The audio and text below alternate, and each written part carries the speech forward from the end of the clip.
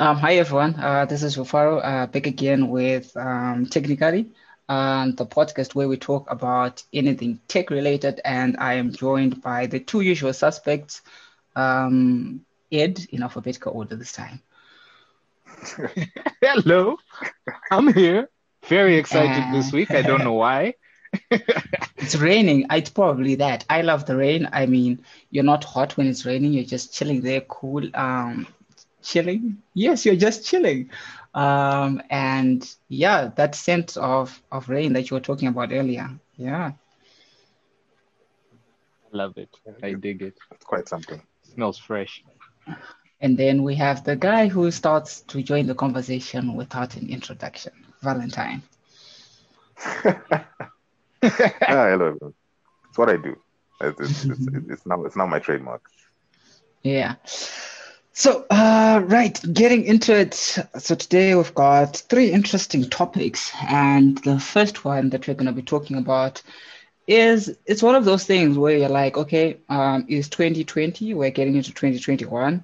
Do I buy the latest phone that just came out a week ago, or do I wait to get the next one that comes next year, or do I buy one from last year?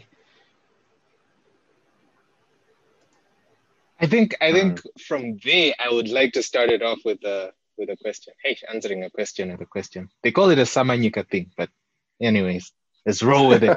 So so, so there is oh, actually the question I want to ask is all three of us, when we bought our phones, were they the current devices released that same year, or were they devices released in a previous year or two? I don't know. Just start with you, Valentine. Talk to us. I think of the three of us, you were the last one to purchase a smartphone. Indulge us. Yeah. Yeah. Mine's a 2019 A30s. So it was kind of newish when I got it because I think it came out in November. So yeah, it was new.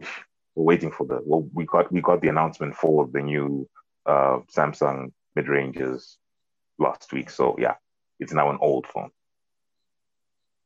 Mm, mm. Okay. So you bought it when? You bought it this year, last year? This year in March, I think. Oh, okay. So yeah, that was less than 6 months old. That's not bad. Mm. What about you, Rufaro?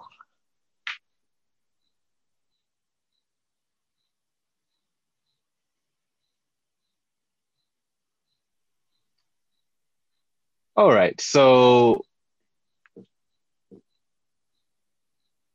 as for me, my man is away from the keyboard for a bit. But as for me, I have a Huawei P30 Pro, which was released the first quarter, I would say the first quarter of 2019. I don't know which month exactly, probably around March, April. But yeah, Huawei P30 Pro, 2019. I bought it this year around April. So I would say roughly I bought a year old. What reason being, well, the price seemed good, so yeah, I decided to just go with it. But yeah, that's me. Quick, quick, Man's quick back, question. Rufaro. Quick question So for yeah, Far Yeah. jumps in. apologies. Oh, Oh, sorry, quick question before Far jumps in. Why did you go for Huawei without, app support and um, it generally being the lowest tier of Android phone? Oh man, Rufaro, the man asked the question, man. So, so yeah, reason why I bought Huawei is I'll just try and keep it like super short. So I used a bunch of smartphones before, and one of the earliest smartphones, if not the first Android smartphone I used, was a Huawei. It was a Huawei G730. It seemed cool. It was all right. There was nothing fancy about it except that the battery life was better than my previous phone and that the screen was bigger. But everything else, my previous phone was better. So yeah, wasn't really a cool experience. But after I then sold that Huawei, then I got a Huawei Ascend P6, which at the time was the world's slimmest smartphone. Yes, of course, it came with slightly more terrible battery, but apart from that, everything else was phenomenal. So phenomenal to the point that I installed a Chinese custom software just to experience EMUI 3.1. It killed a couple of things, but I didn't care because, well, the important stuff worked.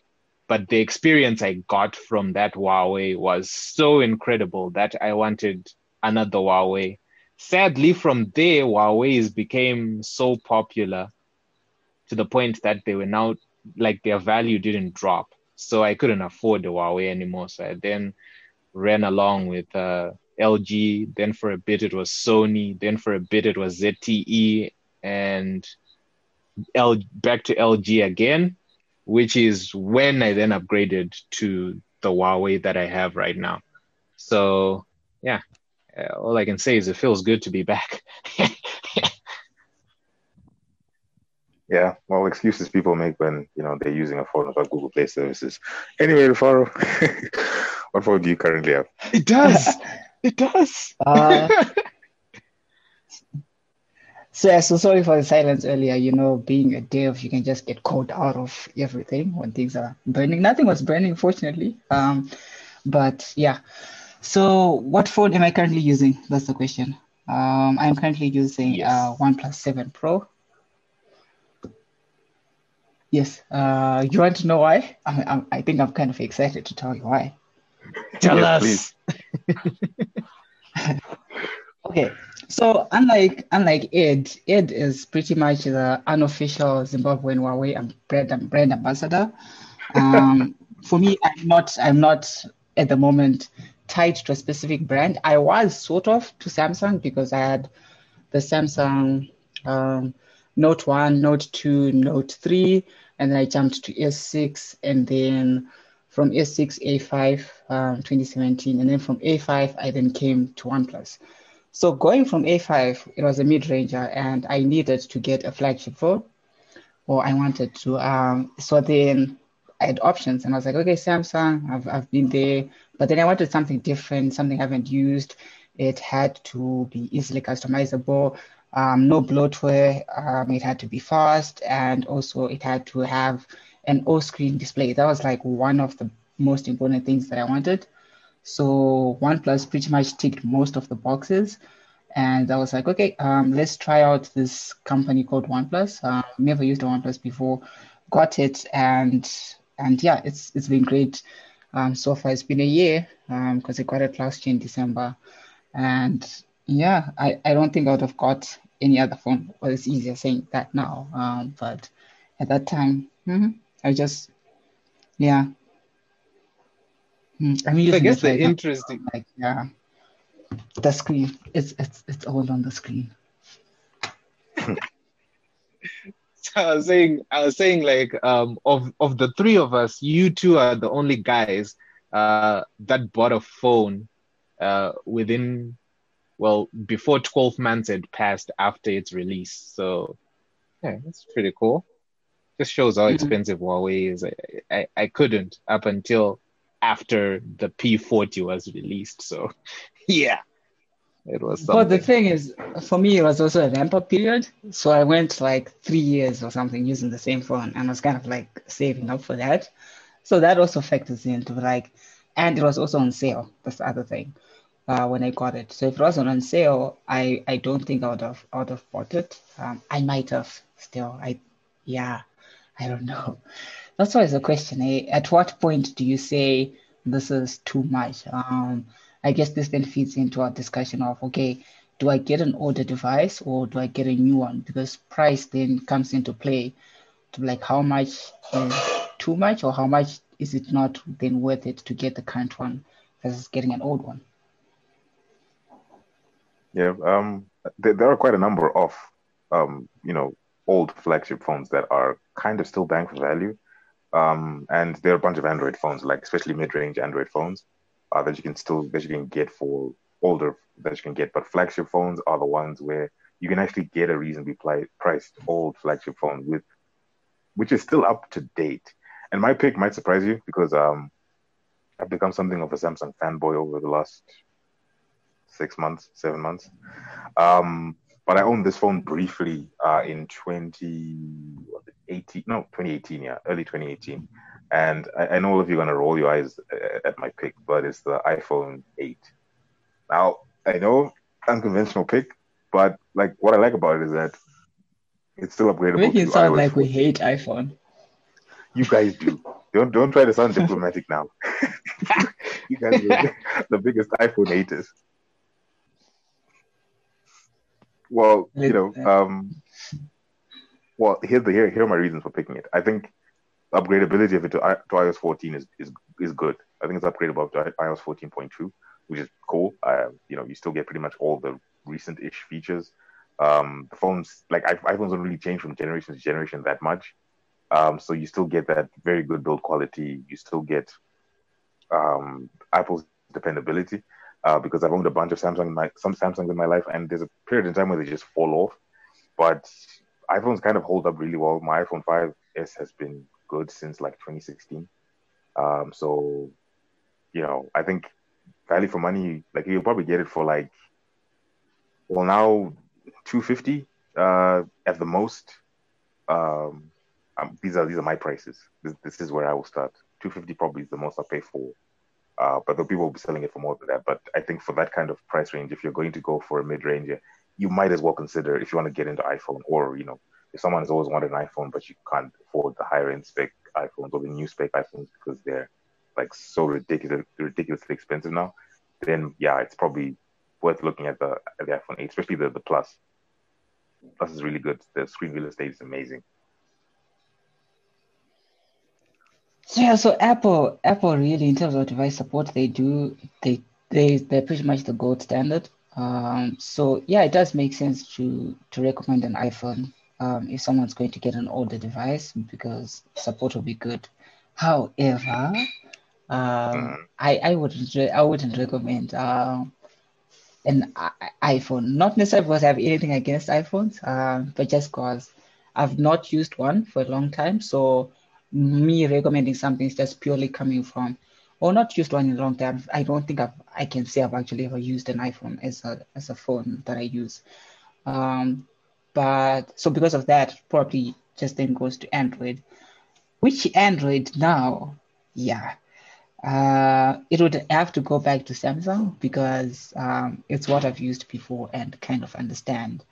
And which Samsung in particular, really, it can be. Right now, we're on the S20s. So probably the S10, that would be the previous one, right? Or the Note 10, between those. But I'll probably lean towards the Note. But then the Note is also not for everyone. So there's that.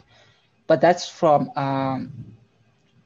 I've used it before. It worked. I've not had any issues when I've had the Samsung, and price wise, I wouldn't be too sure right now to be like, okay, would it be the best deal for you price wise, or you'd rather go for OnePlus 7 Pro, which I currently use, and it's last year's device. So in a straight shootout, you'd still go OnePlus instead of the Note 10. So right now, yes, because I've used the OnePlus now, I would get except now it comes with an asterisk because of that all screen thing. So the OnePlus 8, the current generation, they don't have an all screen display. So they added a punch hole camera, I think. So in terms of aesthetics, if that was the previous one, I would probably say no. But then that's just me nitpicking to be like, okay, I don't like that, so don't get it for that reason. But then really, in terms of specs and a device holding up to its age as time goes on, I think OnePlus is the next thing close to iPhone outside of the Pixel devices. Just because they don't have a lot of bloatware, so things get to degrade much less. So it's almost like Pixel, of course, it would want Huawei to then come next. probably Ed would probably say Huawei is on top of Pixel, but then I would go Pixel, and then OnePlus, Huawei may be on the same level or something, in terms of devices lasting longer, just because of that issue of, okay, how good is the software? Because the hardware really across the devices is almost the same. So the thing then comes to the software, but okay, will it hold up or not? Interesting. So you Thank you so much for for mentioning me, putting me in the top spot. I appreciate that. So yeah, I like how both of you have been talking about the devices that you've used and experienced, and um, your wishes to recommend those. I'm gonna go a slightly different route in mention, because I've used a number of phones, but I've also not used a number of phones. But I've also seen the price drop of some phones that just makes them such good value to get, even though they haven't been used. So part of the reason why I got LG after I was done with the Ascend P6. So the Ascend P6 it was actually a storage issue that forced me. No, it was a storage and software issue that forced me to look for another phone, because some apps like Facebook were no longer running, saying that the operating system is too old. And it came with a 16 gig internal storage, which actually it was an 8 gig internal storage, which was very little for the type of user that I am. And that's one of the heavy ones. So I then went to LG because at the time, LG was offering fantastic hardware. And again, at the time, fantastic software. But it somehow wasn't getting the same appeal as other devices on the market. Partly it was because of their LG G3s and G4s boot looping. That was a thing. But they were amazing value in terms of what you would get for the money. And that is why I got the LG G4. It then died on me. And then I went on Sony. And then I went to another LG, which didn't die on me. In fact, I still have it up to now, like almost 4 years later. Still works.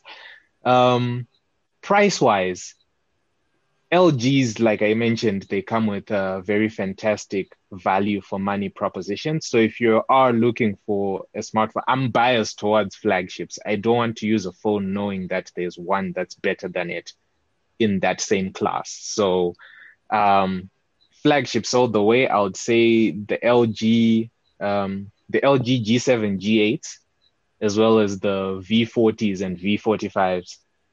Both of them, well, all four of them, they've got fantastic hardware.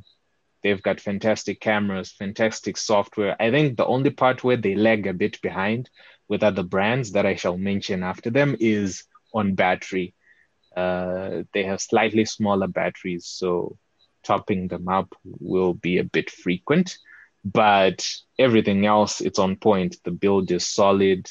They come with their so-called military standard shock drop resistance. So that's cool. And then what I usually recommend a lot of people, aka what I usually buy other people if they decide to, convince me to buy them devices, is Huawei, as Rufaro said. Huawei, because for me personally, through my own experience, their processors are kind of more resilient than Snapdragon processors over time. So they still, to some extent, maintain better performance after a certain period compared to Snapdragon ones. They are kind of like toe to toe when they're both still new, but use it after 2 or 3 years, and yeah, the Huawei somehow just still seems faster.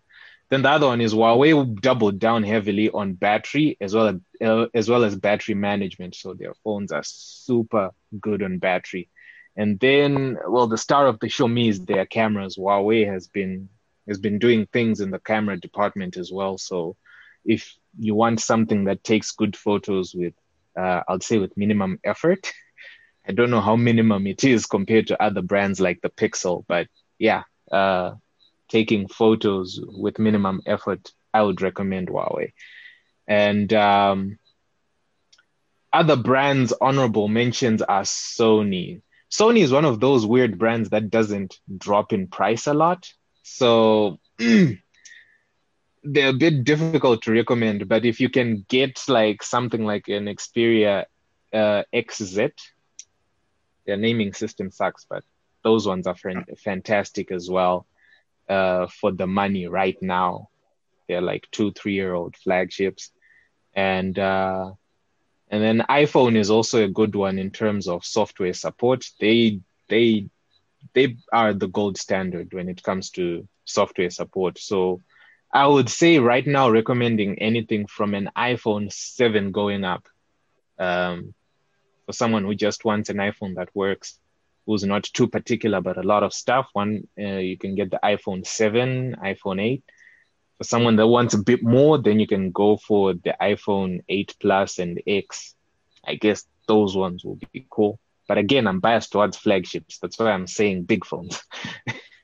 Samsung is also pretty good. You can now get like the S9s, Note 9s for very good money. Like they're very good value right now. I'm personally not a big Samsung fan, which is why it's like almost bottom of the list. But Sacrilege. But man. hey, man, like people have preferences. Samsung like that, man. Don't disrespect Samsung like that, man. It's not Huawei. Like Samsung is. We won't dive too deep into that, but they are offering like really good value right now, especially if you go for those I would say 9th gen Samsungs, the S9s and the Note 9s. Very good devices, very good hardware. I think they're still getting software support to like the new One UI 2 point something and One UI 3. So if that comes through, it even looks better as well. So those ones are fantastic. So the brands that I just listed are brands that are commonly found in my region in Zim. So I'm pretty sure in other markets there are other more fancier brands like Oppo's, like Realme's, like Xiaomi's. Oh, yeah, I was about to say that. How come we didn't mention Xiaomi? Well, I have never learned from this. I mean, it is locally available. No? Yes, it is locally available, but only mid-ranges are available locally. So your Redmi Notes, your Redmi 7s, and it's difficult to find. Like it's a unicorn if you try to look for like the Mi 8s, Mi 9s. The Mi Mixes. Mi Mixes, yeah. Those ones, I can literally mention 1 or 2 shops that I know they have, and nowhere else will you find them. So since I'm biased towards flagships, didn't really include it because most of the Xiaomi's that are available are not flagships.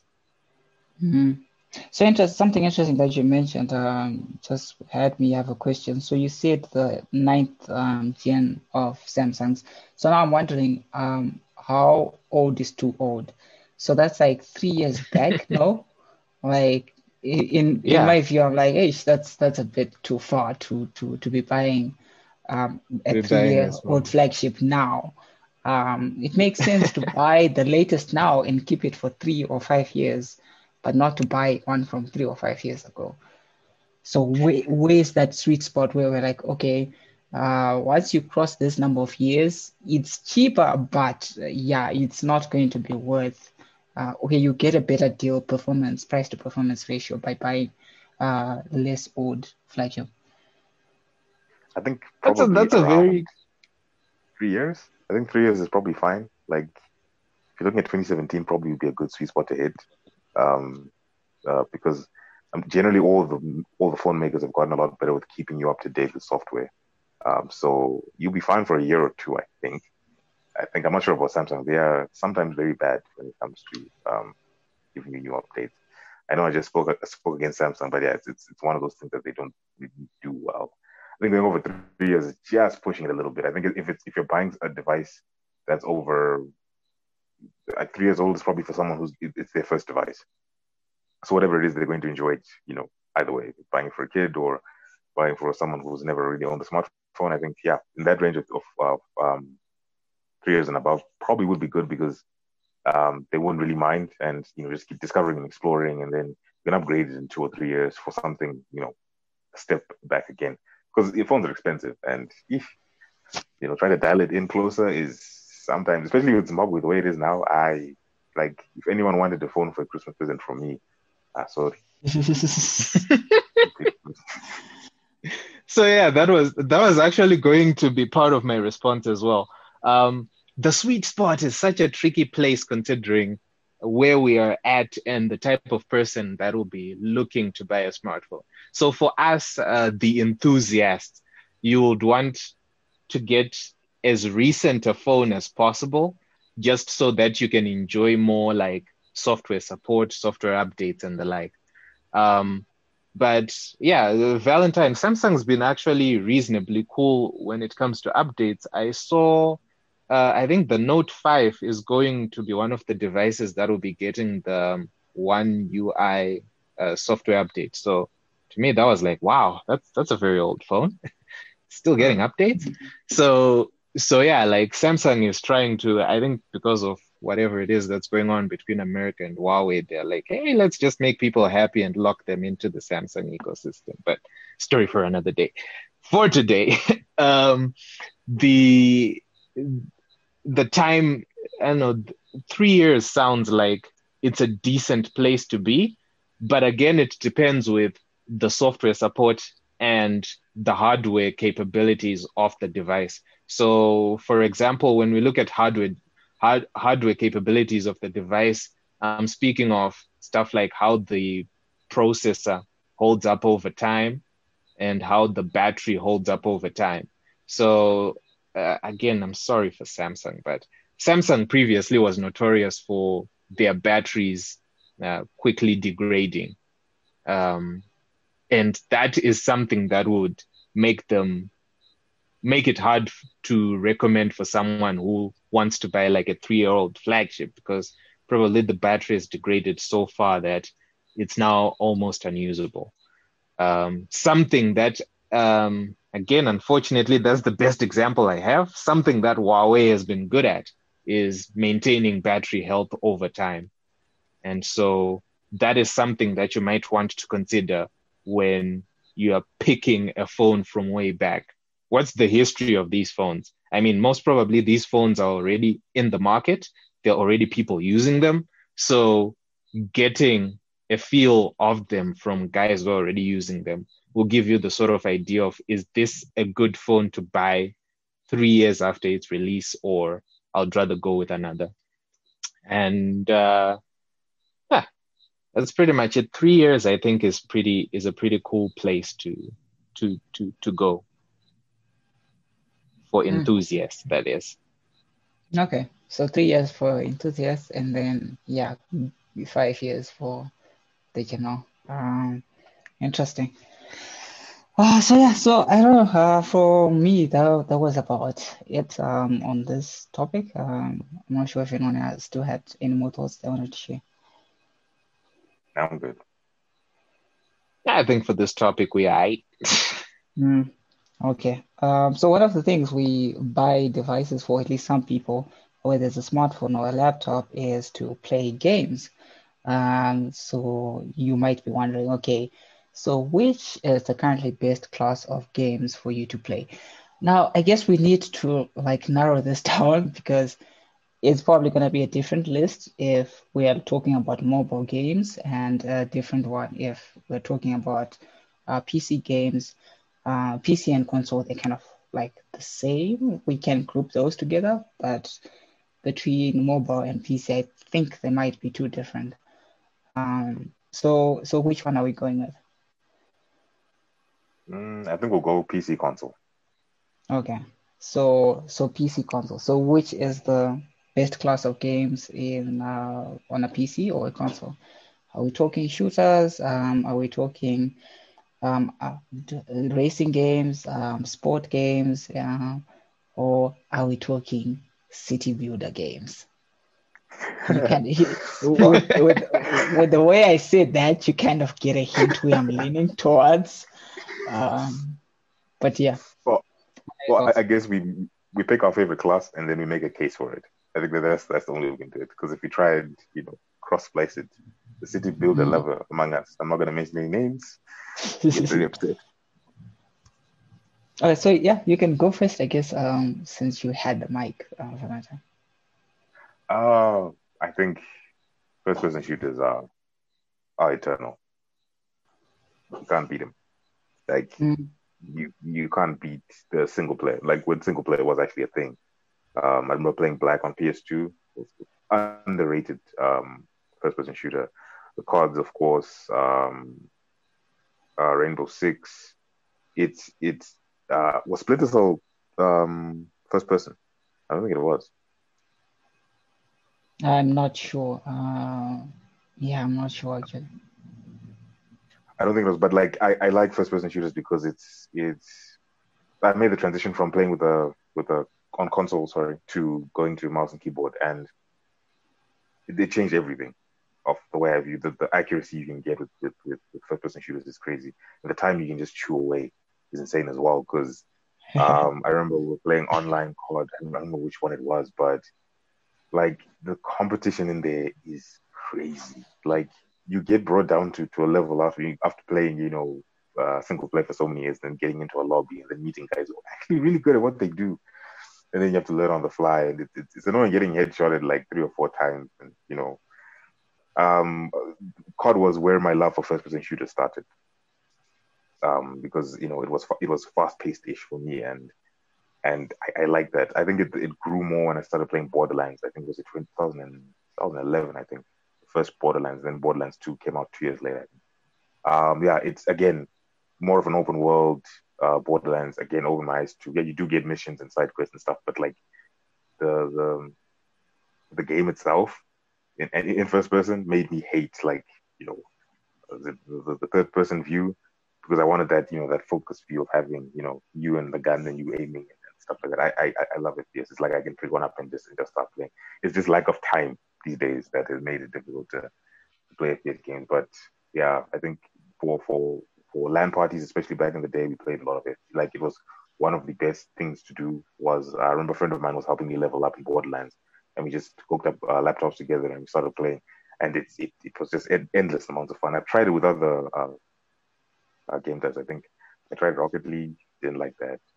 I tried the MMORPGs, the World of Warcraft, although I did not enjoy those one bit. I'm a bit of an FPS fanboy. Here ends my rant. Well, so actually, like even though I started and I was saying city builders, I would agree with you. First person shooters is what I would naturally pick because of all the reasons that you were mentioning. And so for me, I actually started gaming like consistently recently, probably 2018, I think, right around the time that I got my current laptop, somewhere there. And one of the games that I played back then was Battlefield 1, and yeah, it was super cool. And then went to wait, is Battlefield the only first-person shooter I've played so far? I'm so disappointed. No. Yeah, so that's the thing. So I didn't, like growing up, I didn't have that like strong gaming culture. So I missed those waves of the Call of Duties, the Chichis. The gaming that I did that I remember, it was mainly racing, and that was like the Need for Speeds. But that was in a very short like space of time that by the time I was probably in my teens, I think that's when like it all just went dark. There was like no gaming up until like recently. So there's like a blank spot there. But yeah, that first person shooters, and then the others are adventure games. Is that how you'd classify? No, open world games. I think that's what they're classified as. So the Witcher is an open world game, right, Ed or Valentine? Yeah, It is, right? Yes. So Witcher. Yeah, it's an open world game. Yeah. GTA is also open world. And which other one? I'm forgetting. You said then go blank. But yeah, open world games would be like uh probably the same level as first person shooters, to be honest. I couldn't pick one because they're both good. So open world, I like the flexibility of I get to do whatever I want in this like open world. So that's a big plus for me in terms of why I like open world. But now what I really want to talk about is this weird class of games, not weird, but like probably a class of games that I never thought I would appreciate and really like get sucked into, city builders. So I've played The Sims before, and it's not a city builder, but it's got that vibe of like you're kind of like simulating someone's life or this character's life. But then city builders, you're focusing more on the actual city development. So you're looking at okay, you're gonna have to zone some residential areas, commercial industry. You're gonna have to figure out traffic, which is like a real like challenge in this city builder games. And the one specifically I'm talking about is City Skylines. So I'm currently back. I'm about to get addicted again. So it's funny when you know you're about to get addicted and you have the choice of do I avoid this or do I just dive in and accept that, you know what, this is my guilty pleasure. So I like them because it's almost like it's not a puzzle game, but you've got this challenge that comes up and it can be random. So, for example, your population grows up and then you now have all these resource issues that you have to figure out. So, it's almost like it's always changing and the difficulty is always increasing because the variables, they're just not many, but they are quite a lot to just keep you engaged.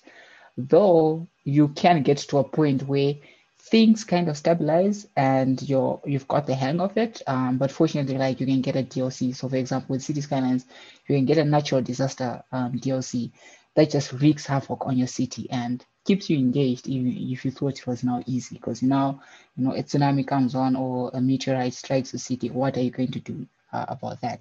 So it takes time. You sink a lot of hours into these games, particularly City Skylines, because you can really go crazy with it in terms of designing, which is also another thing of why I probably like it, because you get to build something from scratch and you see it come to life as you envision it, which reminds me of coding, because that's what I like about coding. You get to build something from scratch, from an idea, and it comes out to be something. So as Valentine said earlier, this is the end of my rant, because yeah, I could go on and on about why city building games, particularly, I think I should keep referencing this, City Skylines, why they are a class of games that you should probably try out, but they're definitely not for everyone. Like, that I accept. Like, yeah, first person shooters or open worlds, safer bet for the majority of people. Yeah, actually, so I haven't jumped into like city builder games yet. But for for the reasons that Valentine stated, like time. And I actually haven't done a lot of gaming right now because of time. But it's I think I started gaming, oh man, way back. So it starts off with a story. If you're not familiar with this, in our podcast, Tisa and Wacho, I'm kind of like the storyteller. I just tell stories. But yeah, so um started off way back when I was still in like grade crash. Okay, let's go crash. Preschool, for those who don't know what crash is. Um, so my mom actually used to be a gamer. So she would bring me games from work and then I would play games. So I started playing games a while back, you know, your Galacta, your Tetris, your Pac-Man, your Ski Free. If you know these games, you should be married by now. And it was such great fun.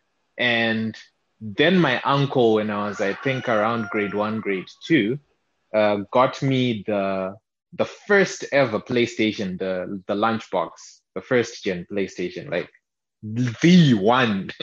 And I had a couple of games. I had what? I think it was Street Fighter 2, if I'm not mistaken. Then I had UEFA Champions League, not FIFA. So yeah, I don't know the difference now because it was a long time ago and I played it. But the highlight of them all for me was Gran Turismo. I had the first ever Gran Turismo, and that was my precious. I would play that for days on end. I wouldn't eat playing that because I just love cars. So I would play that for a while, doing the whole license gig and then going on track, setting lap times, beating my own lap times. It was fun stuff. Then it died. And then there was a big gap when it came to gaming from like when I was around grade 2 up until when I was in college. I think that's when I really got back into serious gaming. I was doing a bit of mobile gaming in the middle there, but when I got to college, which was 2015, that's when I started gaming, and LAN parties in class were a thing. We would play some fancy first-person shooter games. So your Call of Duties was the popular ones. Battlefield was also pretty popular, Battlefield 3 in particular. Then at one time I had Battlefield 4 as well. That was fantastic. And we'll do these LANs. They were awesome, man. I don't know how we made it through college because, hey, that back seat was all gaming. and so it kind of made me forget the car racing game bit, because this was my first experience with first-person shooters, and they seemed amazing. Then some new car games appeared, your Need for Speeds. Those were fantastic. And then I got fascinated with simulator racing games. So that's when I bumped into this game called Grid. That one was fantastic. I still play it up to now. Like right now, it's probably one of the most played games on my PC right now. And I just love the fact that it feels a lot like sim racing. So as you're driving, you can feel it when the road surfaces change and you start losing grip or gaining more grip. You can feel the different driving dynamics of like a front wheel drive car from a rear wheel drive car, from like an all wheel drive car, and all of those things. So felt so technical and so in tune to a car, and you're feeling this through like a keyboard, not even like a controller. So for me, it's amazing. I'm yet to buy a controller so that I get like the full experience, but first impressions were it's totally, totally amazing. And so if I'm to pick the classes of games that I would say I enjoy most, it would be, so I would classify Grid under what I would say arcade games. So because of time right now, I like arcade games because you can just play a small section of a game for like a small period of time just to refresh and then get back to business. Whereas completing a mission in like Call of Duty takes a while, like a while. In my Call of Duty days, I know that was not less than 3 hours on a single mission because a lot will just be happening.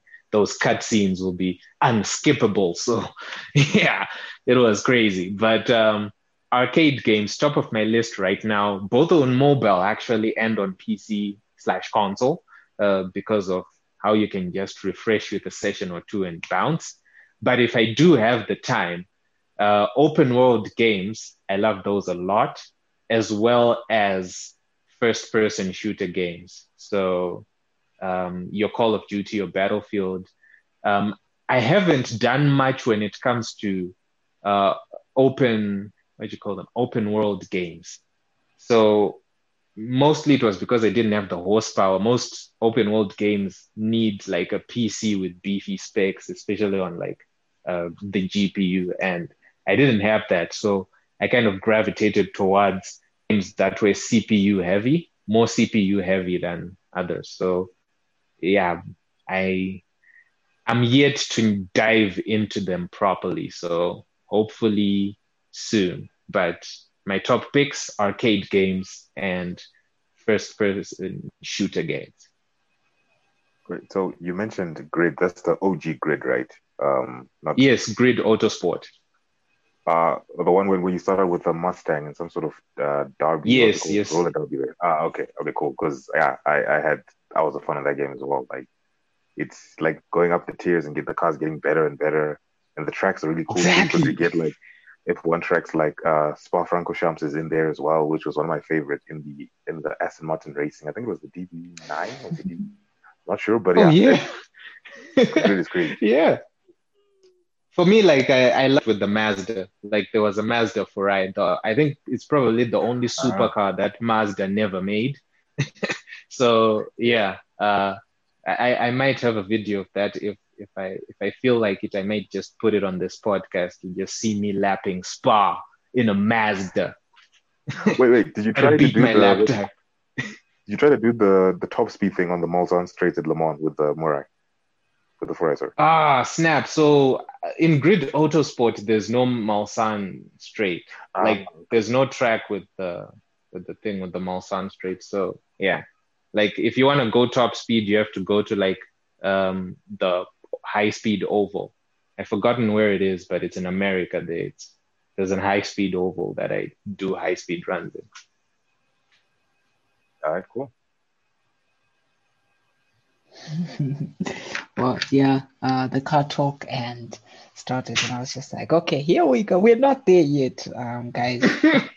But yeah, looks like as far as gaming, that's about it. So first-person shooter, pretty much we all agree that's like one of the best. And then open worlds, and then arcade and city builder games.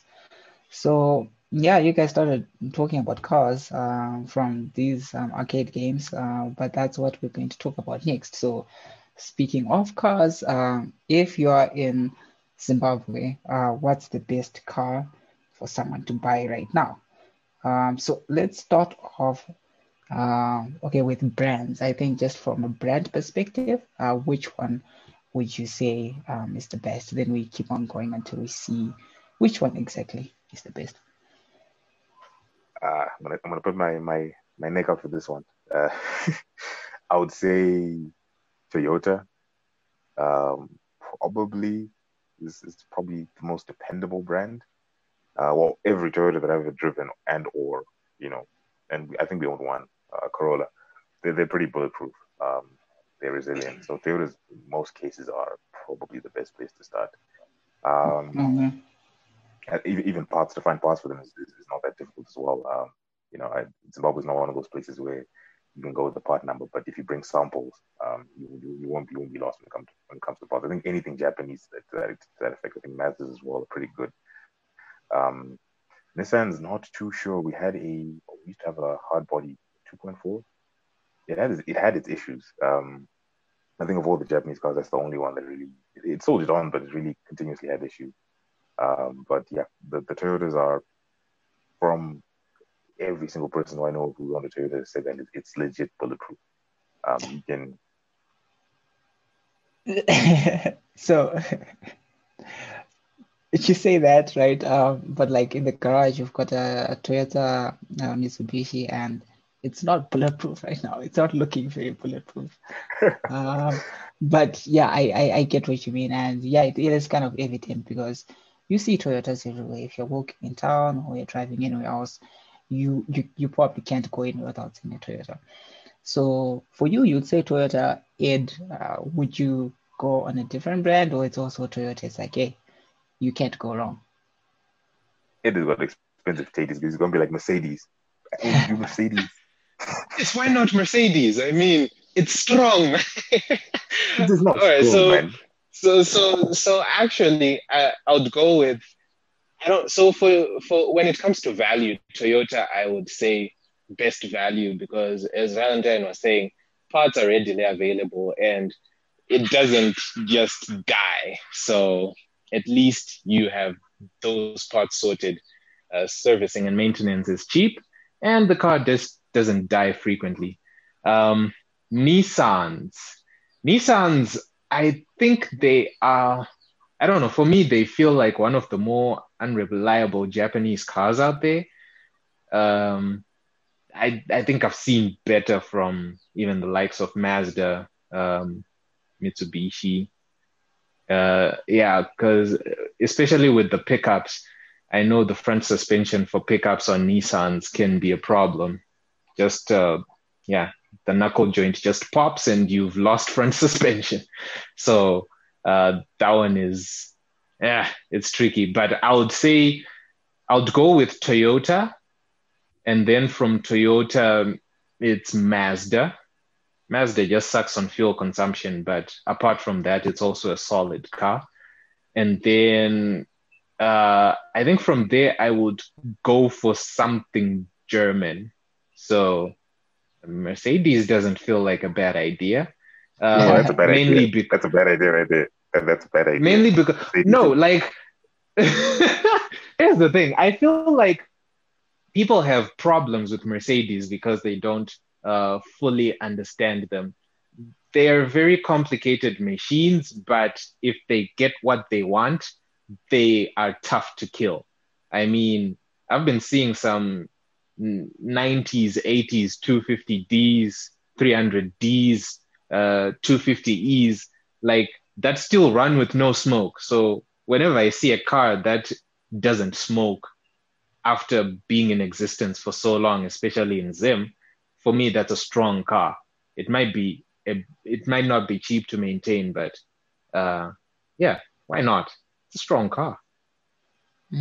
So I guess that's a very good point to bring up the budget. So which we need some sort of price range to be talking about here, because Mercedes could be the best given that the budget is unlimited, as you're saying, because they seem to last longer.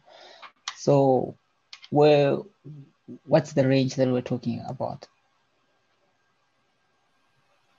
So that one is difficult. That one is crazy. So I think I'll preface it by saying majority of the vehicles that exist in Zim in particular are second-hand vehicles. And the second-hand vehicle market is very weird in the sense that it's like market dependent. So like the really popular cars are pretty much overpriced. And the cars that are not popular, no matter how good they are very underpriced. So for example, I was doing some more shopping than I should have yesterday. And whilst I was just running through like B4, I just bumped into a 2010 Mercedes S550. And if you know cars, that's a very nice engine that you got in there. And that's also a very nice car. And it was going for like $7,000. But it was cheaper than a 2010 Honda Fit. So it's one of those things where you're like, oh my, this car, if we probably just the engine of this car could buy this Honda Fit. But for some reason, this whole car with no defects, because I was checking like the logs and stuff and just seeing, because I was really curious as to what was wrong with it. It looked pristine. And from what they were saying, it was pristine. But for some reason, it was cheaper than a 2010 Honda Fit. So it becomes a bit tricky now. Now, I know the reason why the Benz is expensive. Number one is that's a very big and powerful engine, so it's a proper guzzler. And the second one is it's a Mercedes, so you die when it comes to maintenance costs. Maintaining it is pretty sketchy. If you want it to be serviced at a place where people know what they're doing, which means you won't have problems in the future, you've got to fork out the cash. So that's the part that just sucks about pretty much German vehicles in particular. So the Toyotas for me, whilst I was going through like the full range of cars, Toyotas just seemed to have the best value. So I'll just highlight my preferences according to what I feel I might be able to attain in the medium term. Yeah, not short term, medium. So my pick was, because of the state of Zim roads, I was gonna go with something like an SUV. And I didn't want something too big, but I also didn't want something too small. So there's there's this car called the Toyota Vanguard. I don't know how many people know that, but it's basically a stretched RAV4. I'm pretty sure people know RAV4s. But yeah, the Vanguard is pretty much a stretched RAV4. It's a cool car. Comes with decent engines. It's not exactly a fuel saver, but I think when it comes to that class of SUV, it's like in the middle there. It's good on fuel, I would say. And it's got the room, it's the ground clearance, and the looks are hit or miss. Just depends on what you feel like. But in terms of pricing, that one was going for from around 4K to around 6K for like the okay ones. The brand new ones were going all the way up to like 10, 15K. But yeah, the ones that I thought are in my range where I could buy them in the medium term, I would say 4 to 6K. So it seems like a fair price for the money. And then from there, I was going to go for a luxury Toyota because I like nice things. So this was the Toyota Crown. I don't know how many people know that as well because it's not really out there in the streets. But the Toyota Crown is, yeah, it's basically like the Mercedes E-Class of Toyotas in terms of size, specs, and where it falls in their hierarchy. Again, it's good on fuel. It's a Toyota, and the engine that's in like both petrol models. The engine is on a lot of Toyotas as well as a lot of Lexuses as well. So parts are very widespread. It's easy to get parts for that, and it looks good. It looks really good. Yeah, it does. And yeah, it's a cool car. Specifically from like the one from like 2009. Because that one is in the price range that I could afford as well. Same price from like 3 to like 5K in terms of the price range, 3 to like 5,000. And then lucky number 3 is one that I found last minute, like literally last minute after I was about to sleep. I was like, let me just try Lexus. And yeah, the Lexus is actually pretty cheap, eh? I didn't know. And again, they share the same parts with Toyota. So I don't know why they're cheaper than the Toyota when they are Toyota's luxury brand. But there was a Lexus GS300 going for around 4K and a Lexus GS350 that was going for like 2K, I think 2.1, 2K. So it was very interesting. And yeah, it got me thinking, wow, not bad. I would like these.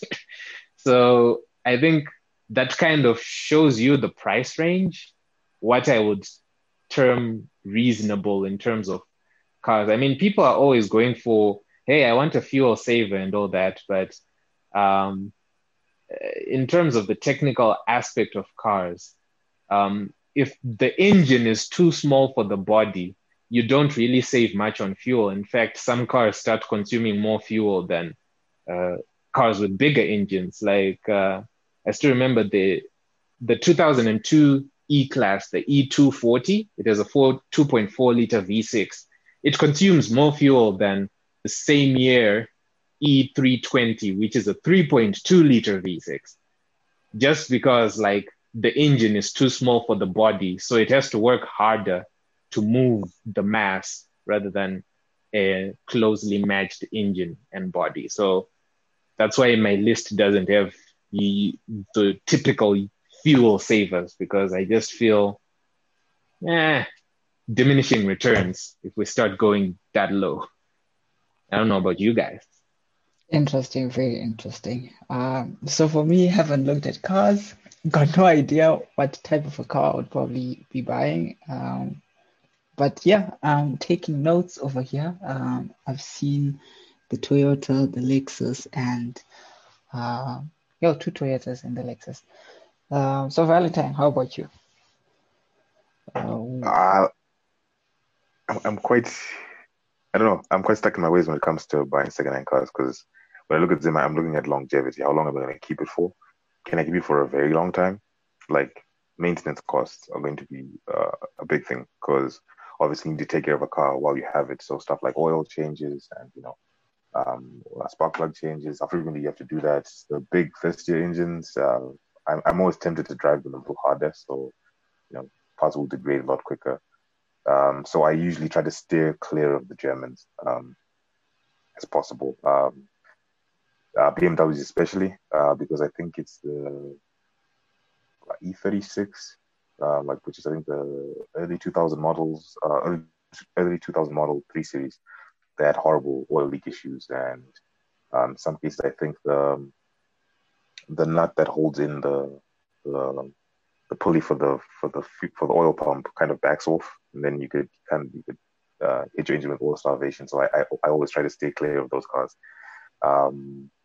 I usually go Japanese if it's something that I want to keep for a very long time. So in Zim is kind of thinking of, okay, with the roads, would you go truck or would you go small sedan? And for me personally, I always go small sedan. And the one at the very top of my list is the Toyota E110. I think it's the 1996 to 2000. Or did they go to 2002? I'm not sure. But that is usually my top pick because even with 100,000 miles, you still got a pretty good car. I think all you need to do is change the timing belt when you get it, do an oil change, and you're pretty much good to go. They will last a really, really long time. I prefer one in manual because automatic is kind of Bluetooth driving. So hey. You offended over here. So fun Hey, fact, right. ever since I got my license, I have not driven a manual car. So yeah, I feel very offended when you say Bluetooth driving. I'm like, okay, like I kind of get it in my head how you drive a manual car. So yeah. But like you need to get the feel as an interface. Like you need to feel like you're part of the whole journey, and you get to control a whole lot more with the manual transmission. And like I'm sure Ed would agree, one of the best things ever is downshifts. Downshifts are amazing. Like it's as long as the engine sings, downshifts are amazing. yeah. The engine has to sing. That's why my whole car list is like V6s in it because I like a cool engine. I'm going to disagree on V6s because I think they're difficult, but I'll get to that in a minute. So the E10, the Corolla is probably the top of the list. You can run it for years. It'll be dependable. It'll be good. Parts are cheap. Parts are relatively cheap compared to other brands. And if it dies, you can get there are a lot of mechanics who can fix it on the cheap. Especially suspension components, I found are a little bit cheaper than all the other cars. And if you get one that's like under 100,000 miles, you'll be good to go. Unsurprisingly, I would say Honda Fit is another one. They have gearbox issues, I've heard, but if you just take care of it, you'll get you really far. I think again with how plentiful they are in Zim, parts are going to be easy to have a sample because mobiles don't do part numbers. Like that's the one thing I learned. I was like, how do you exist without part numbers? But okay, samples work anyway. So yeah, it's a pretty cool. I think for the size, fuel consumption wise, they're good too. Many issues with those. If I was going to be indulgent, a little bit indulgent would be Toyota Hilux of any range. Like I don't think that they have their issues, but I think if you frequent roads that are pretty bad, probably a good car to get. If you'll be carrying anything, dependable cars to get. Not bulletproof, but I think for them it'll be a dream because like getting them out there is probably more reasonable because when you get to Zim, I don't know what happens in Zimbabwe where someone will own a car for 9 years and then sell it for the price they bought it at 9 years ago, or the equivalent of, which confuses me. I'm like, yeah, it's a 10-year-old car. These things are depreciated far beyond that. So like Ed, I spent a lot of time on B-Ford, mostly window shopping. I'm still quite far from the point where I can afford to get a car, but yeah, those would be my 3 picks. The cars I would say stay away from personal experience. BMWs, infinitely complicated. Blacklisted. Like no. Yeah. Don't try. If you can get one, try it. Yeah, don't. Because if you can get one that's pretty well looked after and you can afford to keep it maintained, they're pretty good cars. We used to have a 318i a while back. Really good car, fantastic car to drive, but Yeah, they have the maintenance issues similar to Mercedes. Although I think BM is slightly better on because Mercedes cars are pretty finicky. We have I think it's a W308. That's what it's called, the C220 from the early 2000s. Yeah, she's been a problem. She's been a real problem. Uh, the key died.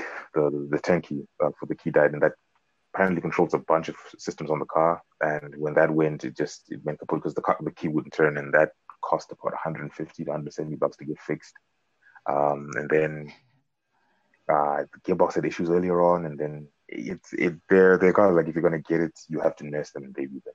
But if you can afford to do it, then why not? I think that generation of Mercedes are pretty good. Even the E Class as well is really nice.